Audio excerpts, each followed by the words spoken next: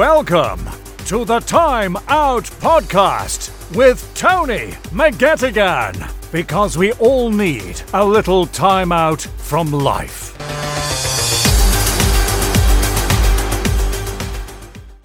Hi, Anthony Malloy here. You're listening to episode 72 of the Time Out Podcast with your host, Tony McGettigan. Hello and welcome to episode 72 of the Time Out Podcast with me, your host, Tony McGettigan. And as I sometimes say, I hope wherever this podcast finds you, that you're in good form. As you know, if you follow my podcast, my previous episode was to commemorate 30 years since Donegal first won the Sam Maguire.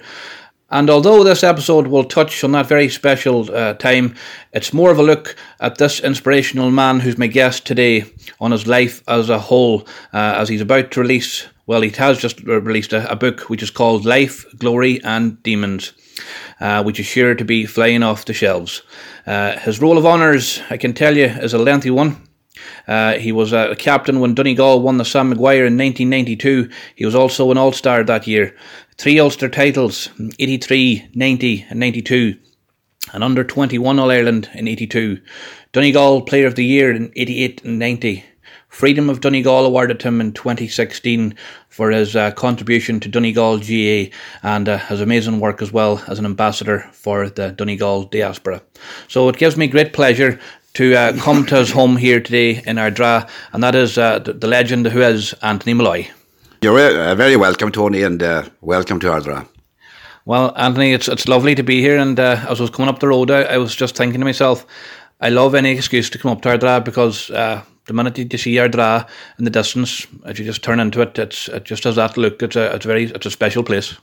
Yeah, look, I'm quite lucky, Tony, as you said. Look, we have a great community here overall in Ardra, and we work hard together, and at improving things, within our town and that there, and I've no doubt. Like I'm very proud of Ardra and of my parish.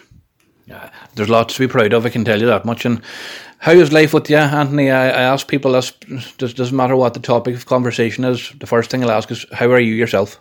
Look at Tony, I'm great, and I suppose I'm busy, between my 2 jobs now as a counsellor and also work with Údarás na Gaeltacht as well as a supervisor with them, and so every week is really a blink, and I like that, Tony, I like being busy, and life's good now. Yeah, that's good, Anthony, I can tell you're looking well. Yeah, you definitely are. And now this book, Anthony, we're going to be touching. Obviously, this interview is a lot of that time is to trying to promote this book that you've just. It's been released. It's available on Amazon and that, and I think on paperback and hardback. Anthony, the launch is this Friday night on October 28th, I think, in the Blue Haven in Kilcar. Was this something, Anthony, the book that you had a long time in your mind, or how did it come about? Well, first of all, Tony, I would have often thought, about putting my sporting life down on paper and that there, and then I was sort of thrown out of my mind, because I would think, well, how can I go back over almost 50 years, and that's the way it was, or has been, for the last few years, and then all of a sudden one day I got a call from Liam Hayes, and out of the blue, before Christmas last year sometime, and we spoke about historic one in 92, and that was going to be 30 years now coming up shortly, and we spoke about a lot of things, and Liam says to me, look, it's time you put your thoughts down on paper, and so after a bit of talking on that there, I decided there and then that I would, and I suppose I would have known Liam Hayes as a player. I played against him often. He's the winner of 2 All-Irelands himself. He lost 2 as well. He was a man that would have known everything about dressing rooms. He was a journalist, a publisher, and I knew he was a man for the job, and I trusted Liam. And that's very important, because when you're releasing a book, there's a lot of different thoughts, a lot of different emotions, and that is critical that you had that. And of course, you also had the help of another great man, an Ardra man here, Frank Craig, who's the ghostwriter. No doubt, and I certainly wouldn't have done this project, you know, without anybody else other than Frank. And known Frank for a long time, and a good friend of mine. And again, you know, he's a journalist, as you know, as well. And I certainly would not have been able to carry out this project like without Frank. And you know, his knowledge and his expertise and his patience with me, may I add, over nearly a year, you know, was unbelievable. And you know, Frank used to come here maybe once, twice a week for a couple of hours, and he would turn on his tape and he would let me rattle away, you know, and then, you know, Frank would have to go back then and, you know, put all that together. Like, so I can't imagine the amount of hours and effort and time that Frank put into this book for me. And for that, I'm very grateful. I'm very thankful to Frank and Liam. Yeah. You always need a team behind you when you're doing something that's going to be any way successful. And you certainly had that. And I can tell you, a lot of people's going to be very excited, Anthony, to read this book. And we were just chatting off air there. You were telling me that there's a kind of a different structure to this book compared to your typical autobiography or memoir books, Anthony. Yeah, well, I think, you know, we tried to maybe do it a bit different, you know. It's not going to be chapter after chapter about football and that there. And, you know, we started off a chapter about football, and then we were going to reflections and that, and go back into another chapter about football and go back into reflections again. And that's the structure of the book, like, and I'm happy with that, because I felt myself, like, and I've read a lot of footballing books, like great books, may I add, that, you know, that if it's football, like chapter after chapter, I think you could get a bit lost in the book itself, like. So I'm happy with the layout, Tony.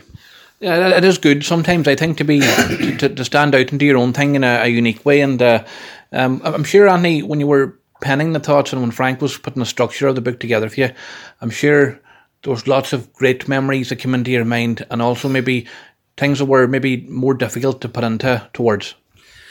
Look, there's no doubt about that. And first of all, like, you know, the greatest thing I ever done in my lifetime was lift Sam Maguire for the very first time for Donegal. And, you know, that was a huge day. It was a huge day for everybody. And that day is always first and foremost in my mind, you know, and you know, a day of huge pride and you know, fulfillment and all that there, and joy. And, you know, proud of my own family, proud of where I came from, proud of my club.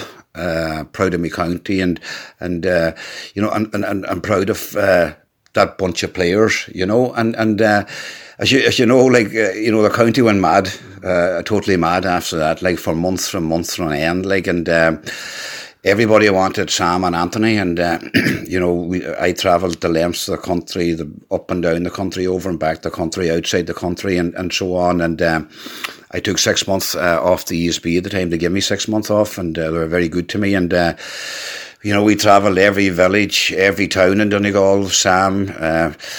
I done every single school in Donegal with Sam, and evening times, you know, having to go to pubs and clubs and all sorts of businesses, you know, and so it was demanding, like. And suppose I'll give you one example of one evening that particularly stands out for me. And the cup had to be in Faughanvale at 7 o'clock. Then it had to be in Navan that evening later on at 11 o'clock for a Donegal Association dance. And it was a terrible bad night with frost and that. And we didn't arrive to Navan until 1 o'clock. And of course the crowd waiting for us. And the following day, myself and Martin Bug, we headed off to Chicago, and we done a tour of the 4 cities there in 6 days. Like, so that's just a wee small example, Tony, of the madness and of what went on with Sam Maguire. Yeah. And I'm sure Anthony, is like the normal man on the street, doesn't really understand how draining that must be, Anthony, or maybe overwhelming as well, and maybe tedious if it goes on for a long time, Anthony. It's not exactly an easy thing to go through. Yeah. Well, it was great. Like all this was great. Like for the first month or two, like I have to say, like but when the novelty wore off, it was difficult. It was stressful, I have to say, and you're also, carrying a lot of responsibility as well. Like and often seen me coming in the night, like in the Sam there, throw the Sam at the bottom of the bed there, and waking up Sam there again. Like supposed to be honest. I was glad to see Sam being sent back in June the following year. Yeah, you and Sam Maguire had a bit of a long year together, and but no, you certainly done the job very well, Anthony, of being that the captain and that leading figure. And was that something, Anthony, that came to you easy? Do you think naturally, or the captain thing, or was it something you had to work at? No, look, the captaincy, it came to me easily, I have to say. Like, there's a few things that, supposed that I always kept, like, give respect and you get respect, like, and I never asked anybody or any lads like to do something that I wouldn't do myself, like, and I had no agendas, like, and I treated everybody equally, my players alike, and I still do that, Tony, to this day. Like, everybody's equal to me. Like, it doesn't matter what position you hold in, high office, low office, what colour or creed you are. Like, you're all equal to me. Like, and I always stick by that. Yeah, well, that's a good mantra to have, Anthony, because that will come back to benefit you, and you can certainly see that a team needs a strong captain, and you certainly had that. But I suppose too, Anthony, you didn't actually realise the extent of what would happen. It's like something when somebody wins a lotto, they enter the lotto. And they don't think of what's going to happen when they win it, but that was, I suppose, in football in terms, what happened to you, and it was a whole world that you didn't know after that. Like, I suppose at the time I didn't know the magnitude of our one, really, like, and I suppose it's only like in later years now, like, and as the years roll on, Tony, like, that I am more grateful. I get more grateful, like, for our achievement of the time, like, and they were great days, like, looking back on it, and looking back as well, like, I don't think I would change anything, but I do know one thing, like, today, I wouldn't be fit to do what I done in them days as regarding travelling around everywhere. Yeah. It certainly was a challenge, Anthony, and we're going to be talking more about the actual, the effects of post-92 later in the podcast, Anthony. Recently, as well, he has celebrated, it was 40 years since the 82 All-Ireland, which was a very important title for Donegal too, Anthony. The first All-Ireland title at inter-county level. And you all got together, and I'm sure it was a nice occasion for you. It certainly was. Like, we got together, like, for the very, very first time, 40 years later, like, in the Abbey Hotel 2 weeks ago, and it was a great night, and it was great meeting, all them lads again, like, and there were some of them lads I wouldn't have seen, like, for a long, long time. There's some of them away from home, some of them in London, some of them in America, and all over the place, and but what I did find out, there's no wild change in them anyway, they still have the same appearance and the same characters there, and yeah, we had a great night. Yeah. What was obviously Tom Conahan and Brian McInniff, Anthony, what was the main differences, you think, between them as managers that got the best out of people? Well, I suppose, Brian McInniff was always known to be a player's man, like, and, he was a very astute character, there's no doubt about that, and he also knew every single footballer in Ireland, that wore shoe leather, like, and his weaknesses and his strengths and that there, and he was probably one of the best men I ever listened to, putting a team out onto the field, like, off the cuff as well, like, and he didn't need any notes whatsoever, like, and I suppose if Brian had a weakness, maybe on the discipline end of things, and we were probably allowed to get away with more than we should have got, away with in them days, like, regarding turning up for training or not training or being late for training and all that there, and maybe our behaviour outside the field as well, like, and whereby Tom came in, and Tom was very, very strict on discipline. That was his number one, like, and either you're in or out here within the squad, like, and I think we needed that at that time, because we were sort of all over the place and people doing their own things, and to be fair to Tom, like, Tom put that to bed, like, and we did buy into Tom, you know, his way of thinking, like, and he was strict, but he was fair as well, like, you know, to be fair, like, but there was one thing lacking probably in Donegal in them days, and that certainly was discipline, you know, and I often think afterwards as well, maybe if these two men had to get together and form a partnership, maybe in later years, like, we'd had a fair blend. That's true, because the man says that they brought different things to the table, Anthony, and I suppose as well, Brian McAnuff did say to me in an interview, Anthony, that he can recall coming out to Sandfield to see you playing, I think it was, and you know, about that you were along with a number of other players in the Donegal team at that time, jinxed at the knees, something that you had to contend with all year for many years, Anthony. And again, the fan on the street doesn't really see that side of things. It must have been a difficult thing for you to manage.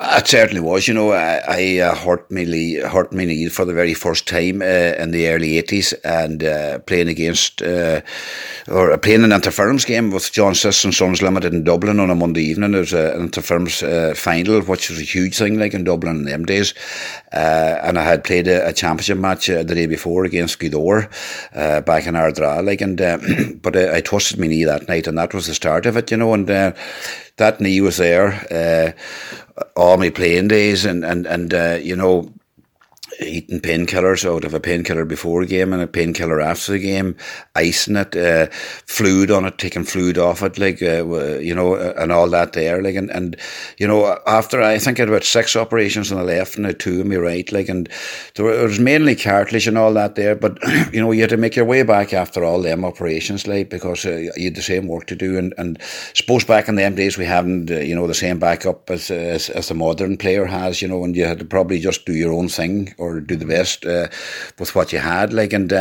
yeah, you know, and I had to train probably harder than most, like, as well, like, and to get back into shape, like, and I trained on my own a lot, you know, and I would be on Yarn Beach a lot there. There's 1.5 miles to the Rock and 1.5 miles back.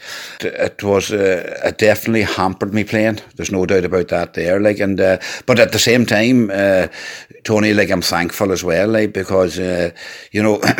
92, my knee didn't give me any trouble for some reason, and 1990 didn't give me any trouble, you know, as well, like, and 83, I probably shouldn't have played against Galway because I hurt it a couple of weeks prior to that as well, like, but all in all, look, I'm grateful and I'm happy, like, about the way things turned out, like, but no, it wasn't easy. Now, the knee gave me a lot of trouble. Yeah, something you just had to manage, but as I say, you overcame it brilliantly, and you had retired, Anthony, in late 91, but that decision was reversed when Brian McAnuff came to you and more or less outlined about, listen, Down have just what Down have done, and you felt, I suppose, that you were as good as Down, and you came back in 92. Yeah, I look at it, I often say, you know, fate's a great thing, like, and I did, yeah. I retired in 91, like, because I had an operation on the knee at the beginning of that year as well, like, but I was back again, like, and I thought maybe that I should have been playing, and particularly in the Ulster final of 91, like, but I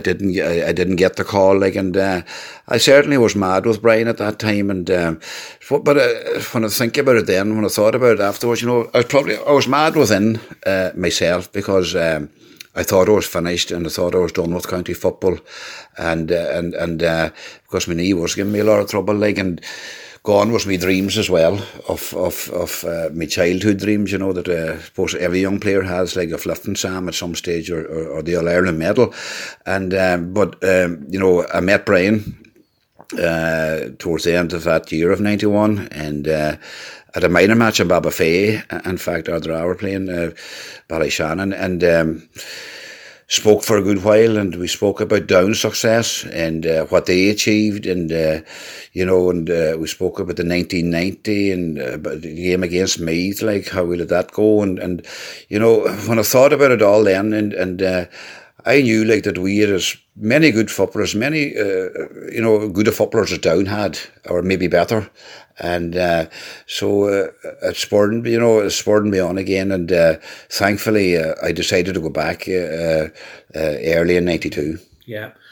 But saying that as well, Tony, you know, and I say fate is a great thing. You know, I had sort of retired in 1982 as well, like, I had played for 2 seasons with the under-21 county team at this stage, but there again, I hurt my knee in 81, and so I didn't bother joining the panel under Tom Conahan that 82 when they started out, and I didn't play. I didn't play against Cavan in the first round match, and I didn't play in Ballybofey against Down, like in the drawing match, and you know, the following day, a knock on my door, and Tom Conahan and Bart Whelan arrives and spoke about everything. And all Tom asked me, look, I come back in, we'll see how things go, you know. And I went back that week, and 2 weeks later, like, I was playing midfield against Down up in Uri, like, and we won that game by 2 points, and we went on to win the All-Ireland that year as well. Like, so, suppose I have to say that I'm a very, very lucky man, and I'll be eternally grateful, like, to Tom Conahan and Brian McAnuff, you know. Yeah. Great man for Donegal football, Anthony, and it was, as you talk about fate, because you were considering at that point possibly going to America, because a number of your family were over there, and I suppose it would have been an easy enough decision for you to make, because know what they say about faraway fields seem greener, Anthony, but again, that's why you're such a legend, and all these people that have won medals for Donegal, you put your county first.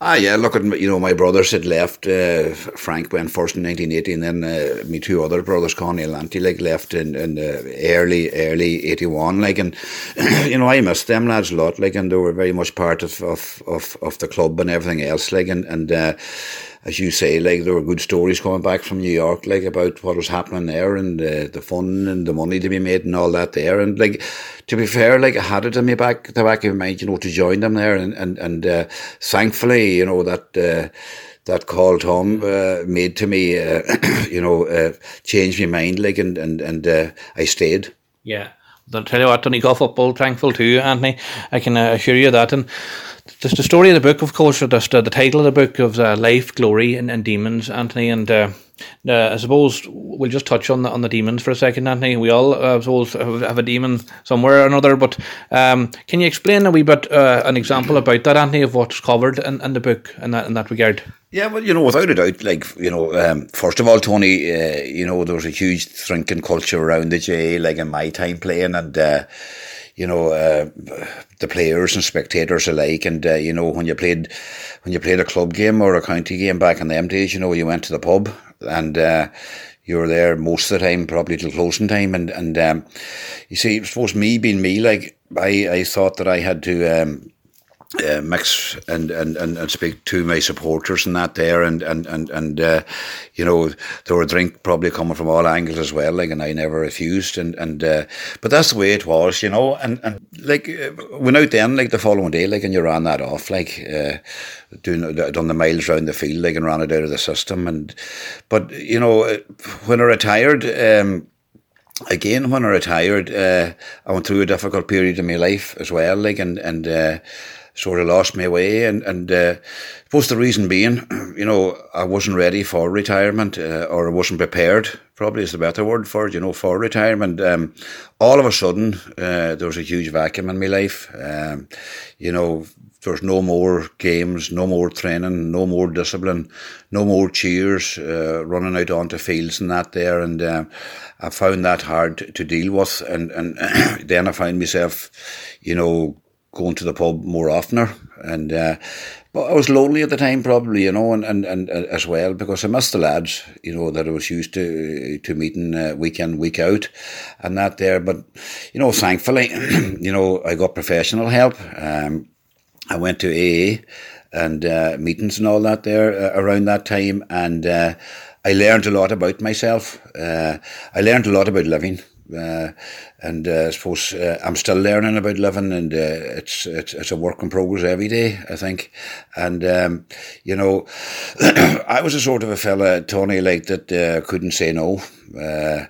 I was afraid of what people thought of me if I made a speech, what people thought of a speech, you know, silly nonsense like that there, and but I learned, and you know, I read a lot of inspirational, positive books around that time as well, and but I learned a lot about, you know, what makes Anthony Molloy tick, you know, and thankfully, you know, I've got over and put that bad period behind me. Yeah, well, I'm definitely glad to hear that, Anthony. And as I say, you seek help, you did the right thing. And I suppose, Anthony, there's a kind of a stigma attached to that, and even today, where a lot of men, more so men, aren't really coming forward maybe about how they're feeling, and it's a sign of strength really to ask for help. Oh, without a doubt too, Tony, because the shame in that there, like, and afraid to talk to somebody back in the day was there, like, and thankfully that's not there today. The young people today, like, this, they talk more openly, like, and look, I'm not one bit ashamed, like, that I went to meetings that I sought professional help in one bit, like, and today, I'm my own man today. I'm not afraid what people think of me today, like, I speak my mind today, and if people are not happy with it, well, as long as Anthony Malloy's happy with it, that's okay, But also, today as well, Tony, like, you've got the GPA there now, and you've got the whole setup is a totally professional setup today. These players, the modern players, they have all sorts of medical backup and all sorts of different backups there for them. Like, and the GAA as well provide a lot of assistance as well there with people with addictions or whatever, or they're even putting lads back to school and all that there. Like, and they're a fantastic organisation. But that wasn't there in my time, and the people of my era, they were more closed as well. Like, and they were afraid to talk about their troubles to anybody, and but thankfully that's not the way it is today, Tony. Yeah, thankfully that's the case, Anthony. And I have to ask you, what was it like for you running the pub, obviously, because you had a pub up the road here on the main street, Malloy's, and a man says I was in it myself, and I must say it was always a place you get a warm welcome and a good pint, Anthony. Was it difficult for you at that stage? Because I'm sure there were times where it was difficult for you. Well, it was something I always wanted to do, Tony, as well, like, in my lifetime, and I suppose if you look at my CV, like, I had a lot of different jobs and that there. I started off first, like, with ESB for 17 or 18 years as a charge. I was there a charge hand technician with them, and then I felt that I had more to do with my life. I went into the insurance business, and I set up a brokerage, like, with Paul Reynolds, God rest him, in Letterkenny, Paul Reynolds and Company. Stayed there for 7 or 8 years. And then the pub came along then, a chance to buy a pub in my own town, which I always wanted to do. And it was great, I have to say, at the beginning. And for the first couple of years, business was booming, but then the smoking ban came in, and one thing and another. And I didn't have room within my pub or out the back of my pub for people to smoke, like, so they had to go onto the street, and it had a fair out effect on my business, and again, it was tough, definitely tough business, but it had highs and lows there too, high points, like, a lot of people came in to see me and spoke about football from all over the country, and that was great, but as anybody will tell you, it's a demanding place to be as well, like, and whether the customer's 100% wrong, he's always right, and that's a known fact. Like, and like, after a while, things went downhill in the pub, and the business went bad. Like, and I'm not afraid to say it. Like, I lost the business. Like, but then that's the way it was. Like, there was a downturn in the economy and everything else. So then I went on. Then, like, after the pub, I went on the road as well. Like, and done that for 2 years, and. You see, I was always looking for something that really suited Anthony Malloy, right? And I hadn't hit on it, I suppose. But then eventually a job came up as a supervisor over FALF schemes and that there, and I really enjoy that, travelling around again, meeting people, different parishes and that there, and and then, of course, then the council opportunity came along, and that's another learning curve for me as well. I had a lot of learning to do there, but again, you're meeting a different type of personnel here, like, you're away from GAA. Well, most of them away from the GAA, like, and look at it. I think I've found now what I want to do in life. Yeah, well, that's good, Anthony. And one thing you can't be accused of is not trying, because you've definitely tried many different avenues. And just before I move on to the political story, Anthony, I suppose when you were, you talked about your demons there and about the drink and that, but I suppose the humorous side of that, Anthony, is you would never have been stuck for a drink, and you would have saved a few pound. I know exactly, and look, there were great times. Like, and I have some great stories. Like, and today, like, I have a huge respect for alcohol. Like, and I know where alcohol can lead you to. Like, and but it's the living end of it, and that's important for me. Like, and that you're happy within yourself. You know your self-worth, and I had all that kind of learning to do, and as I said, like, I read a lot of inspirational, positive thinking books as well, like, and which was a great help, like, and today, look at, I am happy to say that I'm very happy with life today, Yeah. That's great to hear, Anthony. I can definitely tell you're looking great on it, and certainly so. Onto the political story, Anthony, and we will come back in a short while to the football. I suppose it's not an easy time, Anthony, to be involved in politics. When you see that, I suppose, the difficult challenges that different towns and communities face, not only across Ireland, but across Europe and the world, where it looks like very much like there's going to be a wide recession. It's happening already, but even into next year.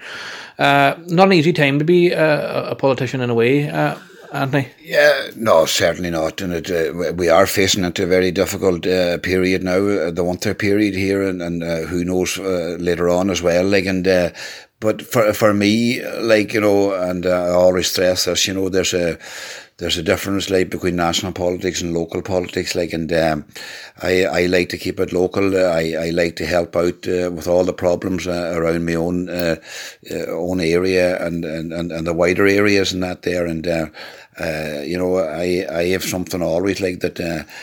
When I get up in the morning, like, if I can't help somebody, well, I'll not do them any harm. Like, and I do love helping people, like, but yeah, on a national scale, we're in for a tough time, like, with the cost of living, the ESB bills, our fuel bills, everything else, our gas, everything is gone sky high, and hopefully that our government will step in again and put a cap on things for us here, and it's certainly not going to be easy, but we're a resilient outfit here, and we're resilient people, and hopefully we'll get through.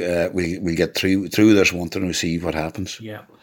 You touched there on the energy, and the cap, and there it seems to me like there's going to going forward, I suppose there's going to have to be some sort of cap, you would think, on energy going into next year, because people are already feeling, I suppose, the brunt of it. You saw it, Liz Truss in England trying to implement a cap, and it didn't really work successful at all. Pretty quickly it was evident that was going to be the case. Where do you see that going, Anthony, in terms of measures? I suppose it's very hard to have a crystal ball on this. It certainly is, like, but I do hope, like, that the government do step in and help out, like, the people in need anyway, and I would fear for the older generation, and people living on pensions now, like, with the cost of 40 euros for a bag of coal, like, it's unreal. A bag that you could have bought not so long since for 16 euros, and things like that there, and it's going to be difficult, like, for the older people, but I suppose a lot will depend on the war in Ukraine, like, and hopefully, like, our world leaders or whatever can come together and start communicating and put an end to things there, because it's horrible at the minute, but a lot will depend on the war, like, where we're going, like, as regarding increases, and gas and all that there, and look, we are faced, there's no point in saying it any other way, like, we are faced for a very difficult, I don't know, maybe how God only knows, like, maybe 6 months, a year ahead, Yeah. Diplomacy has to be the way out of this, in a sense, because it can't continue the way it's going, and as I say, Ukraine are bearing the brunt of it, obviously. Their country's been under attack for 8 months. It's crazy to even fathom that in terms of your own actual thinking, but hopefully there can be some kind of answer for Ukraine and again for the wider world as a result in the coming weeks and months, Anthony. I have to touch, Anthony, on the Donegal management situation. There's been a lot of talk, obviously, in recent weeks. A lot of different names thrown into the hat to possibly names to succeed Declan Bonner. There seems to be a bit of developments coming out of that, Anthony, in the recent days. Yeah, I was at the official opening of Conway last Friday, and speaking to a good few people, and suppose first of all, like what a facility now we have, our centre of excellence there in Conway, like massive thumbs up to everybody involved there, like, you know, I mind turning the sod on it myself and Michael Murphy in 2018, like, and what a facility we have today, one of the best in the country, like, and I was just thinking, coming back over the road, like, any young lad that goes there, like, to train and uses that facility, like, he definitely will stay, like, you know, and but word round last Friday that Aidan O'Rourke's name and Paddy Carr's name has been mentioned, and it looks like it that they will be your future managers, you know, and like, what's just good, like, and it's time, I think, it's time that we got management team in place anyway, and look at, I wish whoever comes in the very best, you know. It's a tough job, Tony, as you know, and it's a full hands-on job now, 24/7 job, and a job with a huge responsibility, and I certainly hope that whoever takes over, that we as a county get totally behind them and we give them our full support, you know. Well, that has to be an Anthony right away, to give them whoever comes in the support. And I suppose ideally, you know, people would have been hoping for a man within the county, but as I say, there wasn't a long list, a big queue, so it was a matter of needs must. And Paddy Carr, I suppose, was in for the job, I think, previously. So it will be interesting to see how this unfolds. Should it actually happen with that appointment, Anthony? Yeah, I believe Paddy went for the manager's job way back. I don't know what year now, and but look, sure, he's a Donegal man. He's from the west of the county, and Paddy's been involved in management like all his life as well, like, you know. So like, Paddy's a very experienced fella, like, and Aidan O'Rourke has managed teams as well, like, and a good player himself, Aidan O'Rourke as well, like, so, you know. I think they'll make for a good combination, and look, it doesn't matter who comes in, Tony, to manage your county, like, the players will have to buy into it, you know, and it's all about that there, and we as a county, as supporters, have to buy into it as well, like, and, you know, let them get on with the job, like, and let's not go back to how Declan Bonner was treated, like, with the keyboard warriors, like, you know, Declan, and you know, done a huge job with Donegal, like, and as an underage manager and a senior, you know, as a senior manager, and like,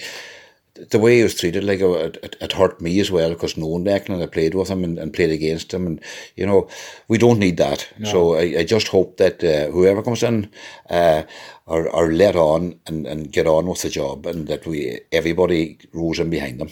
That's right. Yeah, that's the way it, I suppose, it has to be. And you know what, the keyboard warrior will always exist, I'm afraid. But you're right when you said Declan. No one really deserves that, because it not only affects the man himself, but his family. And you know, when you consider, Anthony, it is a very thin line between success and failure, because as Donegal against Cavan a few years back, Declan was actually going for 3 Ulsters in a row. We lost that match behind closed doors against Cavan, who he'd beaten previously in the previous years, in an Ulster final, well beat them. Just like, to me, it seemed like Donegal struggled to get up for that game behind closed doors against Cavan, and as I say, since that, Donegal didn't really seem to recover from that. No, possibly, like, it's possibly one that we let go, that Ulster final, like, and definitely COVID didn't help us one way or the other, you know, and it was a below par performance, like, and like, Donegal are a much better team than they showed that day, like, and both Cavan had absolutely nothing to lose either, like, and but look at, you know, that's fickle business, you know, and it's the old cliche again, look at, you're as good as your last game, really, in that business, like, and I've been there myself, look at, I managed teams too, look at, and I played on teams too, maybe there were days we should have won, and there were days we got bad hammerings, you know, and but that's the nature of the game, and I think when you're in the business, you have to be tough as well, and you have to be tough-skinned as well. Like, but I don't agree with the keyboard warriors, the armchair people that absolutely know nothing about the hours and you know, that the likes of Declan would have put in, and a full-time job at him as well himself. Like, and the hours, these players put in. These people don't know, but I know, because even Michael Murphy back a year or two ago would have shown me like his week, getting up at 6:30 in the morning, going to the gym, maybe doing his day's work, back out on the field that evening, maybe 5 days a week. Yeah. All good part of the year, and then having to play games at the weekend, so these boys are professional. They are professional footballers now, albeit dressed up as an amateur, we have to respect that, and we have to respect our players, and we have to respect our management. Yeah. Well, definitely, but that goes without question, Anthony. And just before I get on to Michael Murphy, and just because you're two iconic figures in Donegal football, you mentioned we were talking about Declan Bonner there, and I have to mention about the Bonner family itself. Just to get an insight from a man that's outside the club of Narossa. Very talented players, obviously, from Declan, Shan, Michael, Donal, and there were a handful for any team. I'm sure you played down in Dewey yourself, and a very gifted family, and have given a lot to Donegal football over the years. Look, I know the Bonner family a long time, and I knew the father Dan as well, a great GA man, and God rest him, and they've made a huge contribution to Narossa club and to Donegal, and Donal was about to become a fabulous looking footballer as well, until the bad knee injury and that there, but I do, and I played against Narossa as well, and they had a great team, and they were, they beat us. They're Big Vinny and James Melly and co, and the Boners, I love going down there to the Gibara bar there to Kevin, always a great welcome there, and a great club for a small area, and their contribution to Narossa and to the county has been immense. Yeah, well, it's definitely we're definitely a proud club down there, and we, as you say, a small club. And just quickly, what do you think made Dewey the fourth as it was for Narossa in the centre? So you're probably in more of a position to answer that than anybody, because you've played as an opposing player in Dewey against Narossa. There were stages they were going for the Division 1 title in the mid-80s. What was it, do you think, Anthony, that it didn't turn out to be a nice place for visiting teams to go? No, you see, they came along an excellent a bunch of lads, coupled with senior fellas, and it was a tight wee pitch, and the Narossa men hit you hard. And they put a lot of teams off their way of going that way, but they were fair as well, but they had a good side. You see, people must, can't forget about that there, and they had quality players as well, and it was definitely a fortress, and there's one thing for sure, when you went down to Doohieball, you got a game. Yeah, definitely, as it was a place that was done well, Narossa well, in a sense of a venue, and it was lovely to get a perspective from a person outside of Narossa on that, Anthony. Just to touch now, Anthony, on coming towards the latter part of the interview, you'll be glad to hear that the freedom of the county of Donegal, you were awarded in 2016, Anthony, and you were the 7th person to get a special badge and pin commissioned, and you're in great company there along with Daniel O'Donnell and Packy Bonner, Anthony, and I'll tell you what, it's fully deserving. Look, that was another very, very proud day for me as well, when that honour was bestowed on me by Kieran Brogan, the Lord Mayor of the county at the time, and to be included in that lineup of famous people that you're talking about there, Packy and Daniel and all them, it was great, and it was a very, very proud day for me and my family that day as well, and it's just another title, suppose, as well, and suppose I have to say this, I didn't know really what it meant, but I do know I thought I had the freedom of the county, but the following day, and I was given a ticket in the car anyway, at the Kenny, so that took me down a wee bit, or took me back a bit anyway, yeah. And here's me thinking, Anthony, years ago when I was naive enough to think that the freedom of a place meant you got everything free, but that was brought home to me the following day anyway, Tony. Yeah. You know, and but I think I got it squashed somewhere or other. You know, there was a call made anyway. See, there was a benefit to the freedom. Yeah, but definitely a great story. But again, a great honour for you, Anthony. And as I mentioned at the top of the podcast, man says your CV is vast in terms of what you've achieved, and the storytelling as well, Anthony, is something that you've been complimented on.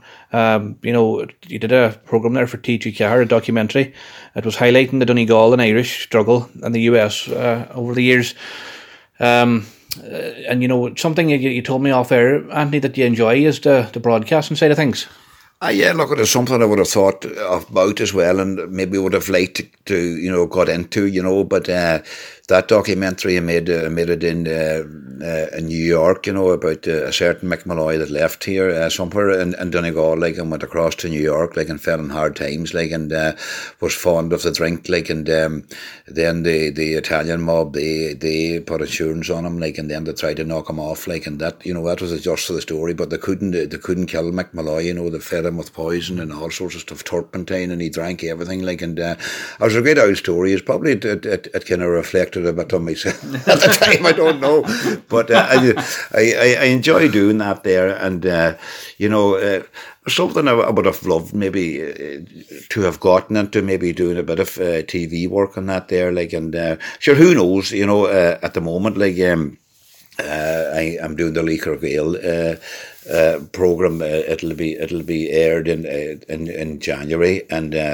I spent 4 hours down in Dungarvan there about 2 weeks ago, doing that there, and we have another day to do here now in Donegal, and I'm looking forward to that as well.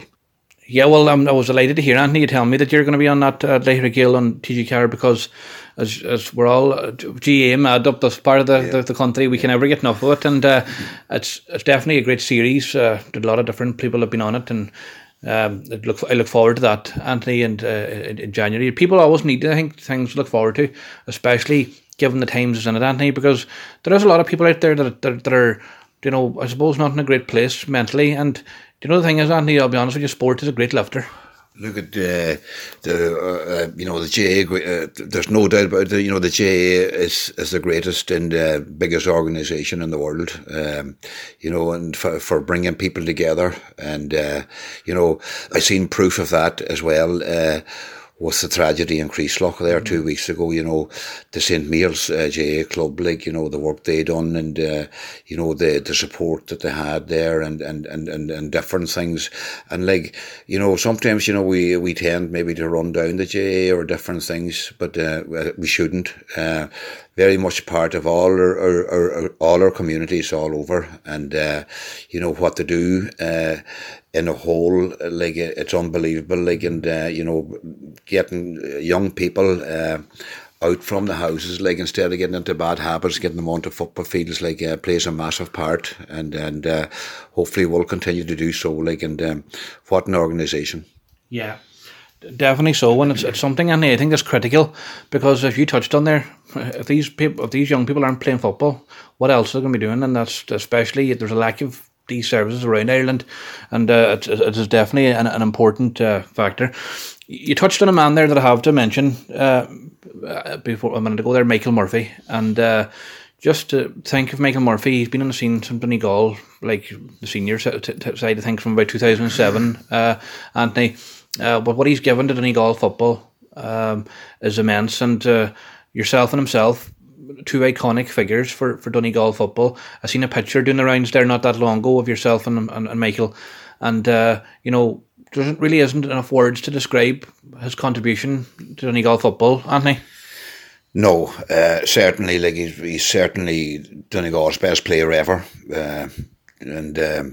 I had a photograph taken with him. I think he was only around about 5 years of age at the time, and he wanted to play. That was his ambition at that time, to play for Donegal. And what a player, what a captain he's turned out to be for us. And I was surprised there. I seen Pat Spillane there. He named us 30. That he wasn't in it, but he's been one of the best players ever, and that's countrywide as well. Like, and a great fella in every way, a great leader on and off the field. Like, and doing huge work there at the moment as well. Like, it was LY18, at the Kenny there, and. He has what any player would ever want or dream of. He has strength and ability, attitude, and wants to win the world to win. Like, and he has carries massive respect as well. Like, and there's no doubt about it. Like, his contribution to Donegal football, like, it's second to none. Like, and and at the same time, Tony, people have written him off. I've seen a few comments, like, it's time Michael Murphy retired. Like, and sure, he's been one of the best players we've had there at club level nearly all year as well. And there's a couple of years left in Michael, there's no doubt. And suppose maybe hopefully one day, whenever Michael does decide to hang up the boots, that I can see him back in management here in Donegal, at some stage. But a great fella, and a fella that I have massive admiration for, of what he has achieved, and he does it his own way as well. A quiet, unassuming fella. That's what Michael is.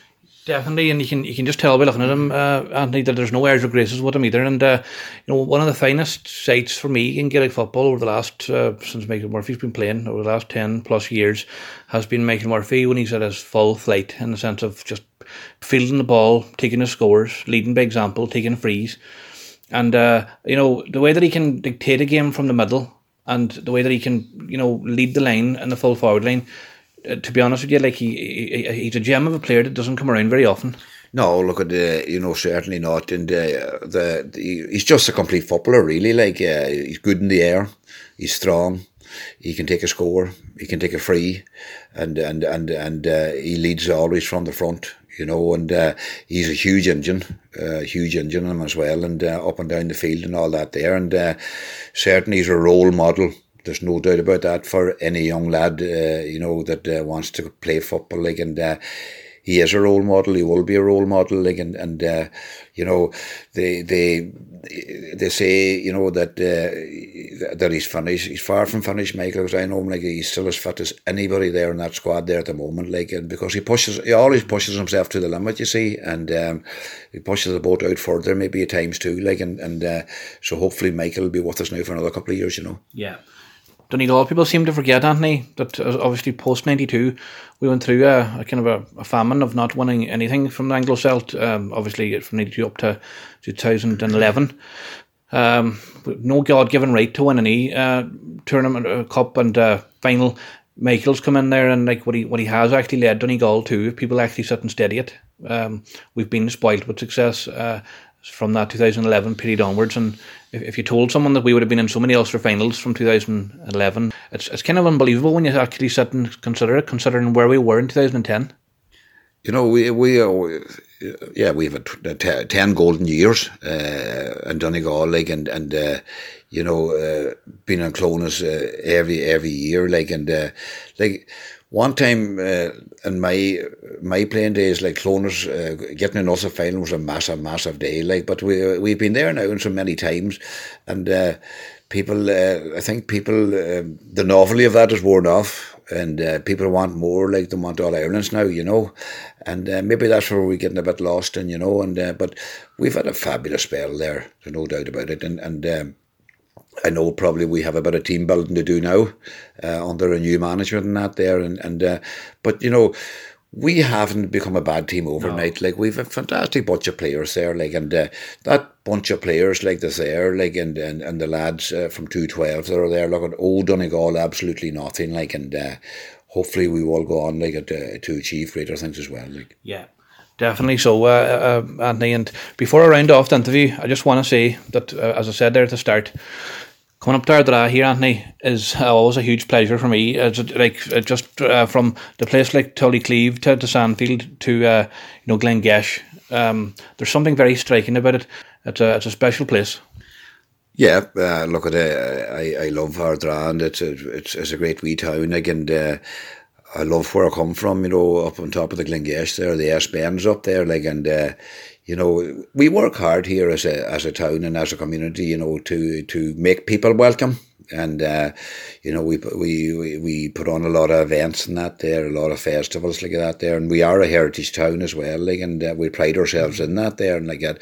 But you know, things like that don't happen overnight, and we have a great committee here and a wake tourism led by Stephen McCall and that there, and you know, a lot of organising and a lot of different things happening all over, like, and yeah, look at it, it's not a bad wee town to stop off in, Tony. That's right. Yeah. Definitely so. It's a lovely town, and you know, before I round off, Anthony, I have to say something about, you know, Donegal won the '92 thing and Anglo-Celt and all. Did you won, Anthony? Joe Kernan said something one time. One of the players had said that you know, about they were thinking back on what they could have won Armagh under Joe Kernan. They believed, like, I remember Steve McDonnell actually saying to me that the 2005 team he reckoned was better than the 2002 team. But one of the players apparently was said in the dressing room, maybe we should be glad for what we achieved rather than what we didn't achieve. Yeah, that's true. Look, I look back too, Tony, like, and I look back sometimes and I wonder, you know, going back when I came into the team in 1982, like, and the winter of 82 for the National League, and then we went on to win Ulster in 1983. There were 6 of us under 21s on that team, and we were narrowly beaten by Galway in that Ireland semi-final. A game probably we should have won. We were leading by 2 points, like, with a minute to go, and then a goal goes in there, and but I thought at that time as a young lad, you know, this was going to happen every year, like, and you know, we didn't get back into an Ulster final until 1989, you know, but I look back now and, you know, I think, like, things like, you know, what you're after saying there, you know, if there were back doors in them days, maybe it would be, because we were getting beat by a point here and a point there, maybe in first round ties and that, going up to Down and Newcastle and different places like that there, going into Armagh, and because they were all great teams, and you know, they're very strong. Ulster was very strong in them years, you know, you'd Armagh, Down, Derry, Tyrone, you know, Monaghan, they were all there with good teams, like, and then I think also maybe if we had to have the same discipline and what we decided to do ourselves in 92 as a bunch of players, you know, discipline ourselves, train, like we never trained like we, you know, in 92, like it was, you know, 3 nights, 2 nights without the ball, and all that I was thinking about, you know, and see, in 92 we were able to play the game that we wanted to play, yeah, you know, and we were in fantastic shape, like, and I think about them things as well, like, but then I say to myself, look, they're hard won. They're hard won, and All Ireland is hard to win, and I'm grateful that, you know, that I sitting here, you know, that at least I've won. Yeah, and as I say, Anthony, it's been that image of yourself lifting Sam is embedded in a lot of people's minds and hearts, and we have come to the end of the interview, Anthony, and I have to say, I know it's a cliche that a lot of people use, that it's a word you hear a lot, but it has been an absolute privilege and an honour for me to come to your home place here in Ardra, and you know, you've made me feel very welcome, folks. I came in the door and Anthony had a cup of tea and a biscuit for me, so Anthony, it means a lot to me to feature you on the podcast. Thanks a million, you too, Tony, and I've really enjoyed your time here, and you know, we're still the old way of thinking here, you still get a cup of tea, like, and that's the old way of going, like, and we have never moved away from that there, but no, thanks a million, Tony, and I've really enjoyed your interview here today. Yeah, thanks very much, Anthony, and I'm going to leave the last word with you regarding the book, to give it a final plug, because the book is already, as we mentioned, doing very well for you. This Friday night, people will be listening to this. This will be released days in advance of the actual night in the Blue Haven, the launch. But it's a book that I can foresee doing very well for you, Anthony. Look, it was a huge undertaking, and I'd hoped that I've told my story as honestly and truthfully as I could of what I could remember, because, you know, it wasn't easy going back over 50 years, like, but you know, as I said earlier, starting out, it would not have been possible without Frank, like, and Frank made me very comfortable, like yourself. Frank came in here and just turned on the tape and let me rattle away, you know, and which is great, like, and no, hopefully we'll see a lot of people at the launch now on Friday night in the Blue Haven, and again, you know, that what I've depicted in the book, like, is the way it was for Anthony Malloy growing up and his footballing career. It's going to be a fascinating read, and I cannot wait to get my hands on it myself. Can you just remind people of the prices or where it can be got, Anthony? Well, it'll be in all bookstores now. This just I think starting out tomorrow, like at the beginning of the week, and can be bought on Amazon as well. Like, and I think it's retailing around €25 the hardback of it, and then you have a paperback and a electronic as well, like on Amazon as well. Like, so, look at I'm proud, look, of that I done this. Like, I had pushed it back, like, and now it's done. And now I'm thankful that I have it done. Yeah, and it's out there now, and it's actually good to have it in print, Anthony, all your memories. But again, the final thing is on behalf of all Donegal people that's listening to this podcast, Anthony, and around Ireland and Donegal and beyond, is a massive thank you to you for everything you've done for Donegal GA and continue to do in your work as a politician. A big thank you. Look, Tony, thank yourself as well. Like, and as well, I'd just like to thank all my supporters down the years. Like, I had great supporters. Like, and to all the people that I came up against, like, it's been a pleasure. Like, and either that be as a player, or a player that I played with, or a manager, or managed under, or whatever. Like, it has been a great experience. Yeah. No doubt, life's all about experience, Anthony. You definitely had plenty of good ones. And again, Anthony, a massive thank you for your time, and all the very best to you. Thanks again, Tony. Thank you. Well, folks, that rounds up episode number 72 of the Time Out podcast with my guest, legendary Anthony Molloy. And, before, when I normally start off interviews, I ask people if the episode number has any sort of relation to the actual guest. And a lot of the time, I'm told it hasn't. But with Anthony Molloy, it has, of course, because the number 72 was the first year Donegal won their first Anglo-Celt.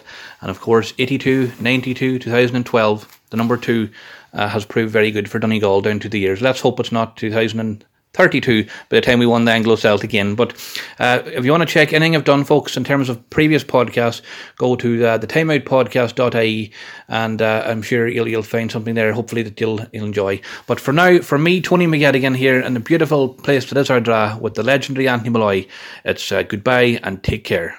For more on the Time Out podcast, visit thetimeoutpodcast.ie. Thanks for listening.